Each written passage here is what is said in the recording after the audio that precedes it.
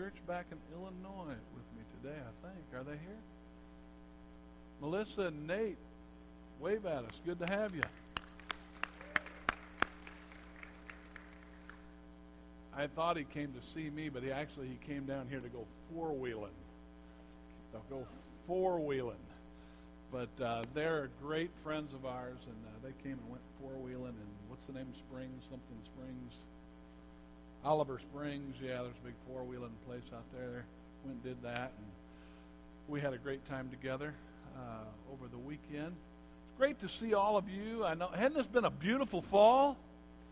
Unbelievable, beautiful. Loving it. Love the weather. Love being in Knoxville, Tennessee. And love the series that we're in called God of the Underdogs, right? Just a reminder today, one announcement that we are having class after church today. For those of you that are in the growth track, we are having our 201 class today, which is kind of our deeper life class. What are the habits of the healthy habits of a Christian? And we're going to talk about that this afternoon. Now, you might say, well, I didn't take 101, so I can't take 201. Good news. You don't have to take 101 in order to take 201. So even if you just came today and said, I didn't take 101, but I'd still like to come to 201, feel free to do that. That is on our Cedar Lane campus, 1015 Cedar Lane, which if you go back to the fountain, just past the fountain, take a right, that's Cedar Lane.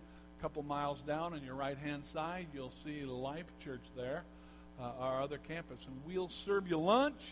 The class will last about an hour, and hopefully you'll really get a lot out of it. We had a great class in 101 last week, and I think 9 or 10 folks became members of the church last week. Isn't that wonderful? Wonderful.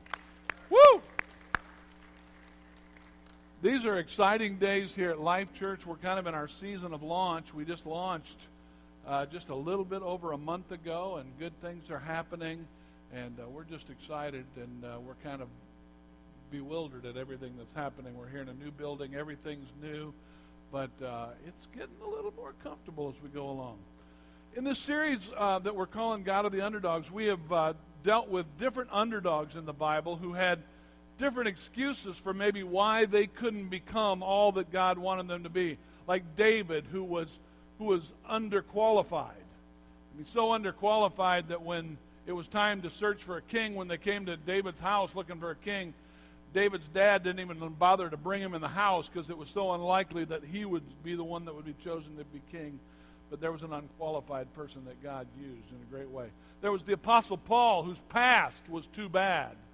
His underdog reason would have been, my past is too bad. I mean, he was involved in the killing and the persecution of Christians when God got a hold of his life, and his name changes from Saul to Paul. But there was an underdog that God used in spite of the fact that his past was too bad. It doesn't matter what your past was, but what matters is your future. Amen? Amen. And so then my wife did a great job. I don't let her speak very often because if I do, they'll never let me speak again. But she spoke a couple Sundays ago on Esther. And Esther was one who the excuse for not being an overcomer and her being an underdog was that my chances are too slim. And then we did Jacob last week. My reputation is too scarred. Now, the one that was on the schedule for today was Jesus. And some of you have the book, God of the Underdogs, and we've been using some of the stories in that book. And I get ideas from that book, but as you know, if you've been reading the book, my sermons really have nothing to do with the chapter, but they're just good stories about those underdogs in the Bible. This week's was on Jesus, and the reason for him being an underdog or chosen in this book to be an underdog was because nobody recognizes my potential. But you know, the more that I studied this particular issue, nobody recognizes my potential. I thought, my goodness, that's not just Jesus. I mean, I think in the Old Testament of Joseph, who's got this great dream, you know, that his brothers are going to serve him, and here he is, spends most of his life in Potiphar's house and in prison and in a pit, and Talk about nobody recognizing your potential. And when you look through the Bible, you see it everywhere. And it seems like the conversations that I've been having with some of you is that this is a universal principle that a lot of us deal with. Nobody recognizes my potential. So instead of calling it Jesus this week, I'm calling it Jesus, Joseph, Jack, and Jill, all right? Because every Jack and Jill and Jim and Nancy that I know about struggles at times with this idea that there's something that's on the inside of us that maybe nobody seems to recognize that God wants to use. And if people really knew me, if people understood what I had to offer, that God could do great things with my life. And I want to choose for a text this morning, Ecclesiastes chapter 3. And it's a familiar text, so familiar that the Beatles even wrote a song from this one called For Every Season, Turn, Turn, Turn. Remember that song? This is a time for everything. Ecclesiastes 3 says, there is a time for everything and a season for every activity under the heaven, a time to be born and a time to die, a time to plant and a time to uproot, a time to kill and a time to heal, a time to tear down and a time to build, a time to weep and a time to laugh, a time to mourn and a time to dance, a time to scatter stones and a time to gather them together, a time to embrace and then a time to refrain from embracing, a time to search and a time to give up, a time to keep and a time to throw away, a time to tear and a time to mend, a time to be silent and a time to speak, a time to love and a time to hate, a time of war and a time of peace. I'm suggesting this morning, by using this concept of seasons, that there is a necessary season in your life where if you are like Jesus and Joseph and Jack and Jill and Phil and Coy and all the people that I know, there's going to be a season in your life of unrecognized potential. When you look at the life of Jesus, you can remember when he's a 12-year-old boy. His parents, and they're on the pilgrimage to the temple, and on the way back, they forget Jesus. Remember that? They forget about him. And Jesus is left there with the teachers of the law, and finally Mom and Dad realize that they've lost Jesus. That's a bad thing when you lose Jesus. So they've lost Jesus, and finally they realize that he's not with them. They go back to the temple, and there he is at 12 years old discussing with all of the leaders of the synagogue, and they said, "Why did you do this to us, Jesus?" Jesus was like, "You don't understand. I've got to be about my Father's business. You don't really recognize yet what's inside of me." The Bible says about Jesus that there was times that his own family didn't recognize what was inside of him, and they tried to get him to quit doing what he was doing. And there was his hometown. Hey, who does this Jesus think he is? He's just the carpenter's boy. We all know him. He's Joe's boy. Don't get too excited about Jesus. I think this issue of nobody recognizes my potential is very, very universal. I was reading a Facebook post a couple days ago as I was preparing by a friend of mine. And I heard the post almost like a cry, and it said this: "My season is coming, and I will dance and soak in the winepress at harvest time. Hashtag, you're invited to the party." I wrote my friend back, and I said, "I'd like to come to that party." And I asked him if I could use that as a sermon illustration today, because when he said that my season is coming, it says to me that he's not in that season right now. He's looking forward to some future harvest time when he is going to rejoice.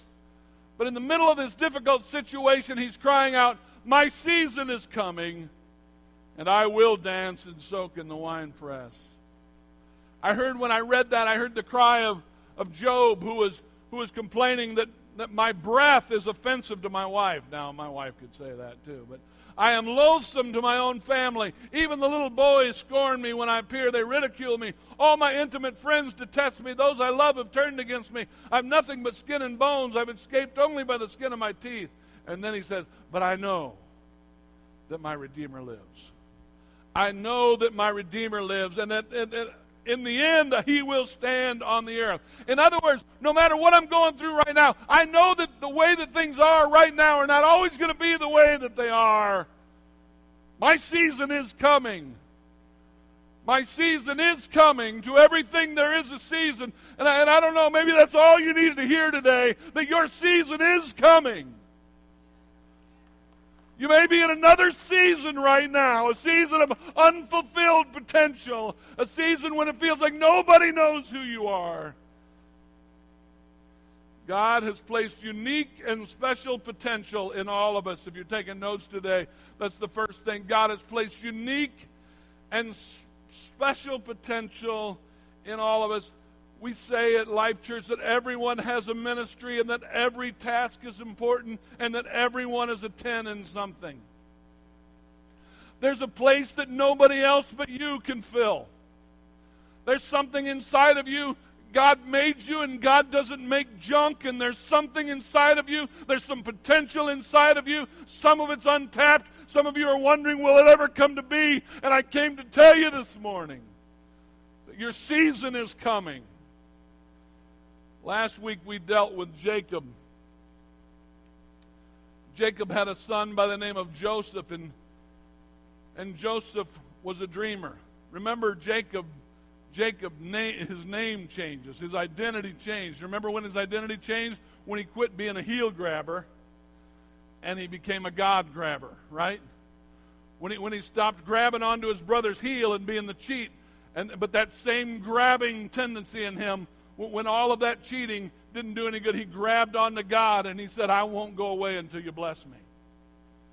And so he has a son, and his name changes from Jacob to Israel.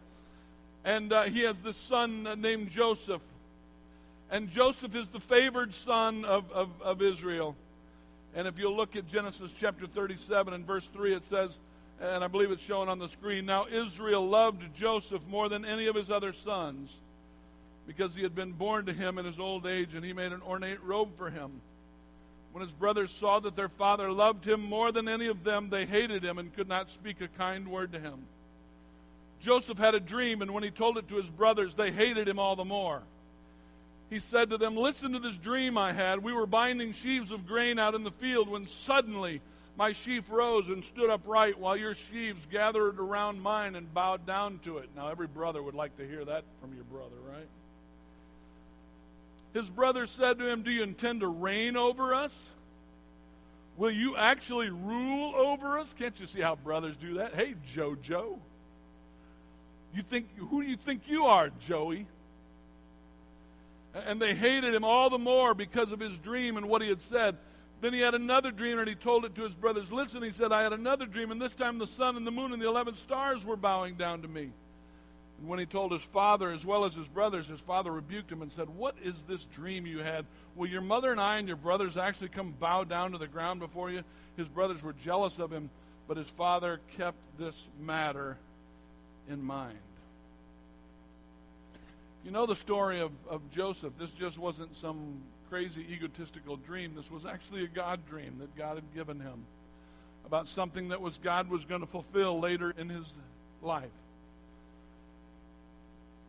It's not the size of your dream that matters. Our dreams come in all shapes and sizes, but many of us carry unfulfilled dreams around with us.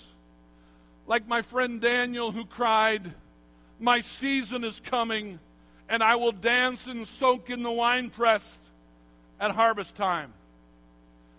They don't have to be audacious dreams. Maybe you dream of somebody that will love you someday. Somebody to love and somebody who will love you. Maybe it's a business to start. Maybe it's a ministry that's still unfulfilled in you.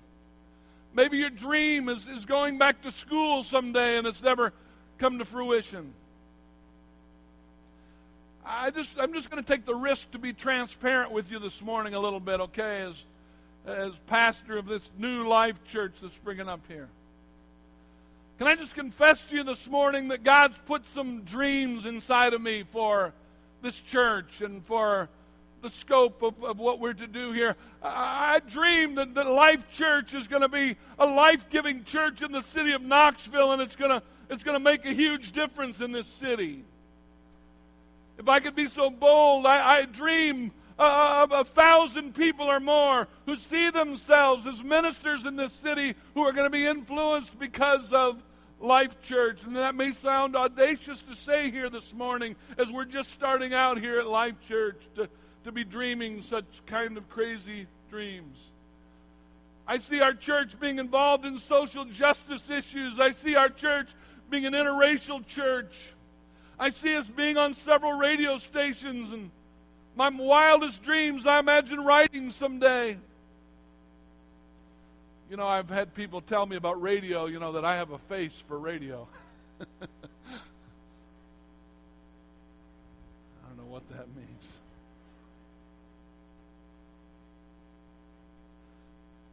But I dream that we can make a difference in this community, and what seems like a small gathering on a fall day here in Fountain City. I don't know what you see this morning, but there's locked up inside of me some dreams. The next thing I want to share is that on the way to fulfilling dreams, there's some kitchen work to be done. Some kitchen work to be done. I borrowed this phrase, kitchen work, from a book that I read by a guy by the name of Robert Bly, and the book was Iron John. But he talked about that there's a necessary point in our development when it's necessary that we become hidden away and we become obscure and people don't know our names and our dreams are unfulfilled. When we do some unglamorous things, it's the pooper scooper stage of life, if you know what I mean. It's kitchen work. It's that stage of life when nobody sees you and when it seems like, God, will the dream ever come to pass?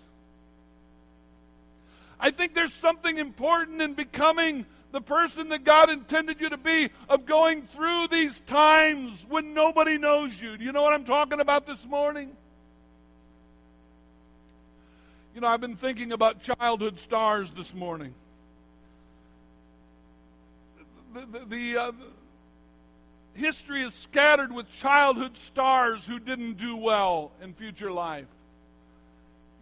The names are, in our culture, we all know them, the Lindsay Lohans and the Michael Jacksons and the Macaulay Culkins, and the latest, which was sad to me, was Miley Cyrus.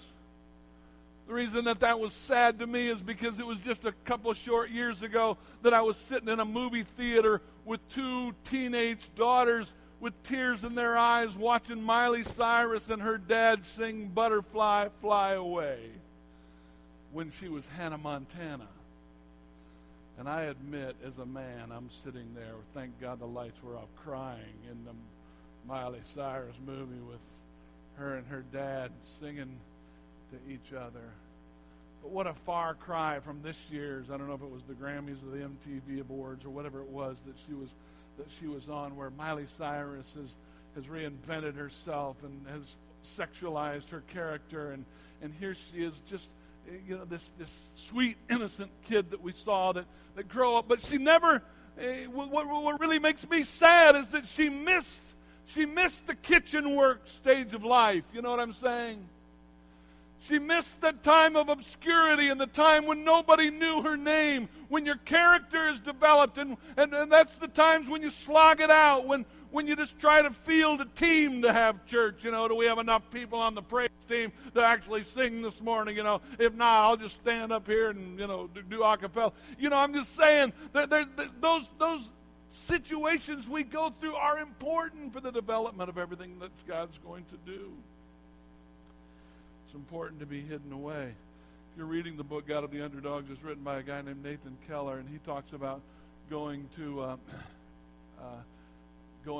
a city in Florida to plant a church.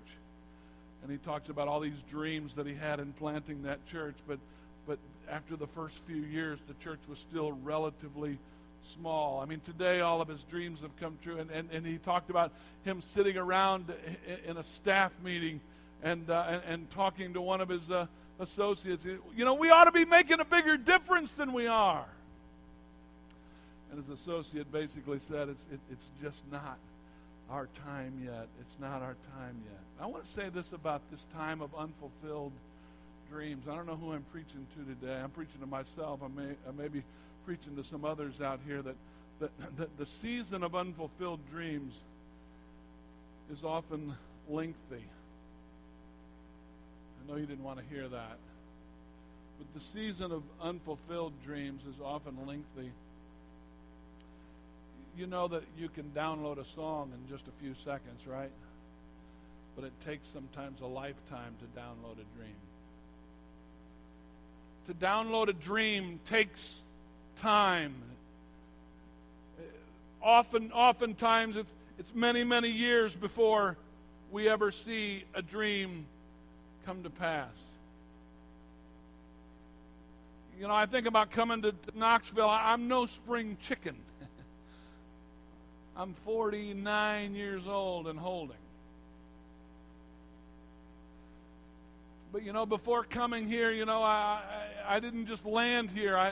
I got an education, and I was blessed with a very good education. I went to Wheaton College up near Chicago and got my doctorate at Fuller Theological Seminary.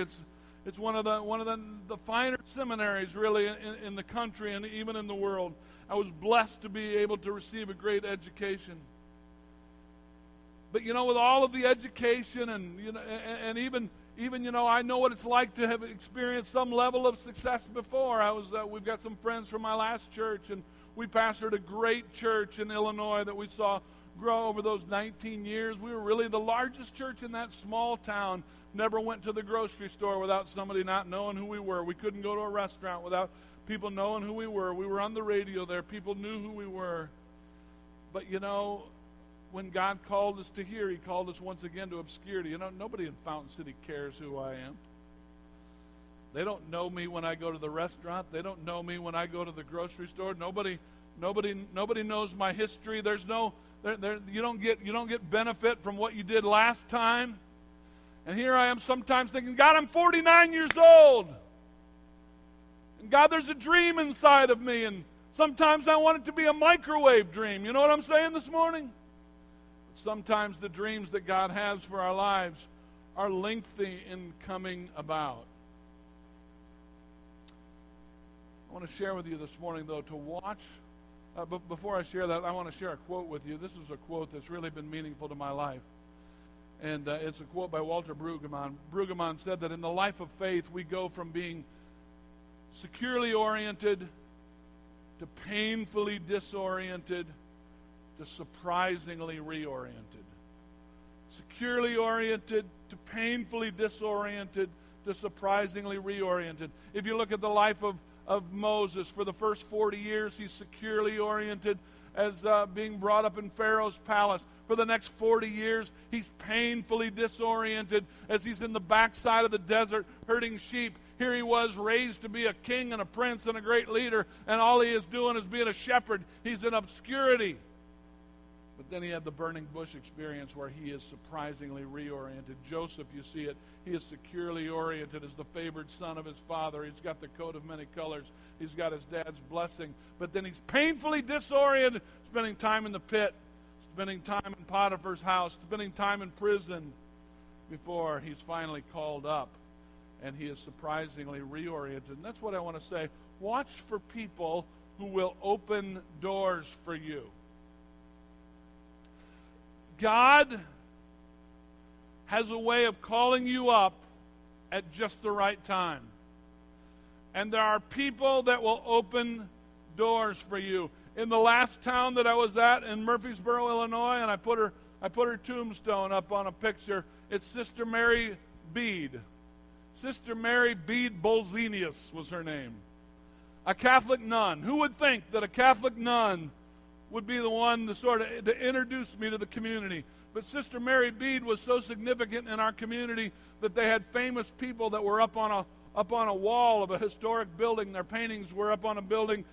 General John A. Logan, who was who was very significant during the Civil War, and other people from our area. But Sister Mary Bede was the only living person that was on that wall, even in her lifetime.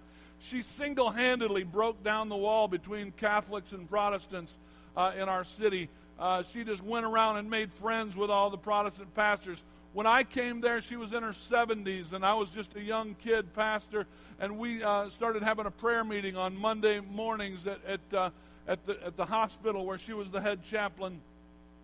Everybody knew Sister Mary Bede, and Sister Mary Bede asked if I would be her pastor. A Catholic nun asked if I would be her pastor during that time, and so we became fast friends and very close friends. She ended up introducing me to somebody on the head of the Southern Illinois Healthcare, the second largest employer in our region, and they asked if I would be on the board of Southern Illinois Healthcare. Here I was, I'm a pastor. What do I know about running hospitals? And they asked me to be on. We had 3 hospitals and several doctors' clinics and all kinds of things that they were involved in. Eventually, I became the president of that board. Here there was this little Catholic nun that became my best friend. In fact, before I came to Knoxville, she had died several years before I left for Knoxville. I went back to the place where she was buried. I went to the Catholic funeral, at her Catholic funeral, and they invited me, a Protestant pastor, to take the wand and put holy water on her casket, to actually sprinkle holy water on her casket. She was so significant that we had a community-wide service in honor of her at our church. Christ Community Church had a service in honor of a Catholic nun. She became a door opener for me in my life. She was one that anything that I accomplished in Southern Illinois, so much of that had to do with Sister Mary Bede. And I think God likes to do it with people that you wouldn't suspect it from. In Joseph's case, it was Pharaoh. It was the Egyptian Pharaoh who calls him up. I was thinking this morning about Billy Graham. Billy Graham, all of you know his history and all that he's done and all of the great revivals that he's preached and the difference that he's made.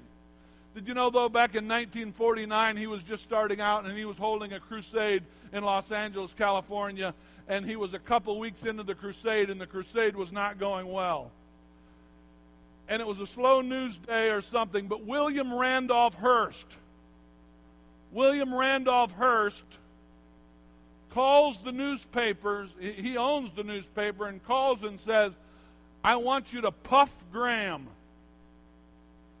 Puff Graham, those 2 words, Billy Graham writes about it in his book, Puff Graham.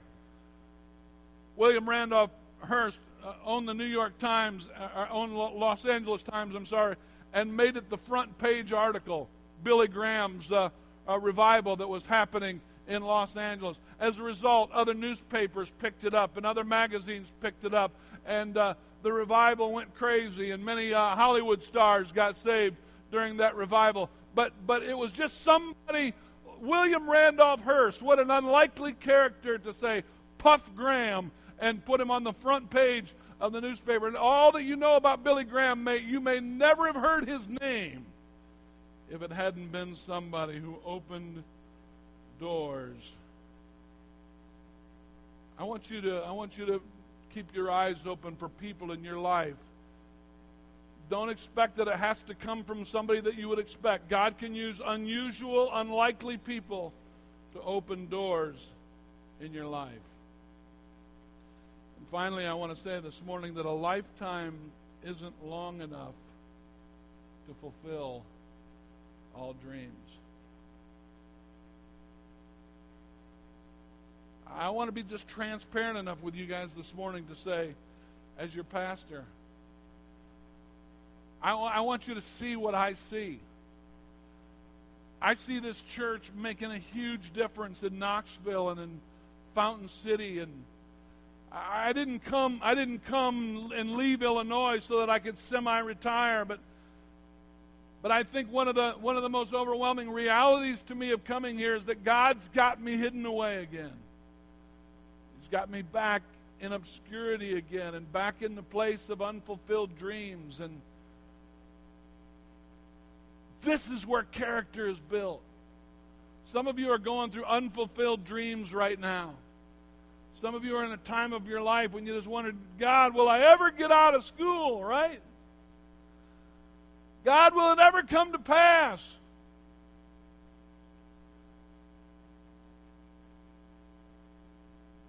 But a lifetime's not long enough to fulfill all dreams. But a man's reach should exceed his grasp.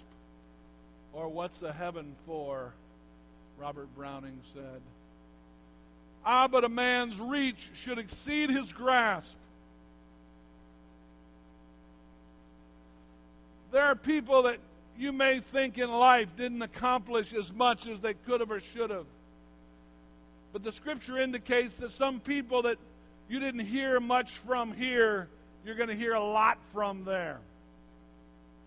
There are people that lived humble, obscure lives here that are going to be great in the kingdom of God. In fact, Jesus said, who would be great in the kingdom of God? Those that are the least. Those that are least are the greatest in the kingdom of God. It's the ones that wash the feet. It's the ones that you don't hear about that are in the mission field somewhere obscure. You know, we've got missionaries to Thailand right now from this church that you don't hear about them. You don't know what they're doing. They're away from family. They're away from Knoxville. They're away from everything that's comfortable. They're obscure. But a lifetime's not long enough. And then I believe sometimes that our influence will go further through those that we influence. I want to influence some people in my life that are going to go farther than I went. I want my kids to experience more fruit in the kingdom of God than I experienced. I want to see them fly higher and go farther and do more. I want to see you, Life Church. I want to see you succeed. In fact, our vision at Life Church is we exist to move you toward your highest potential as Christ followers. We want to see you reach your highest potential, become everything that God's called you to be. I had a young guy from my last church who's now living in Texas, African-American boy, named Justin Long.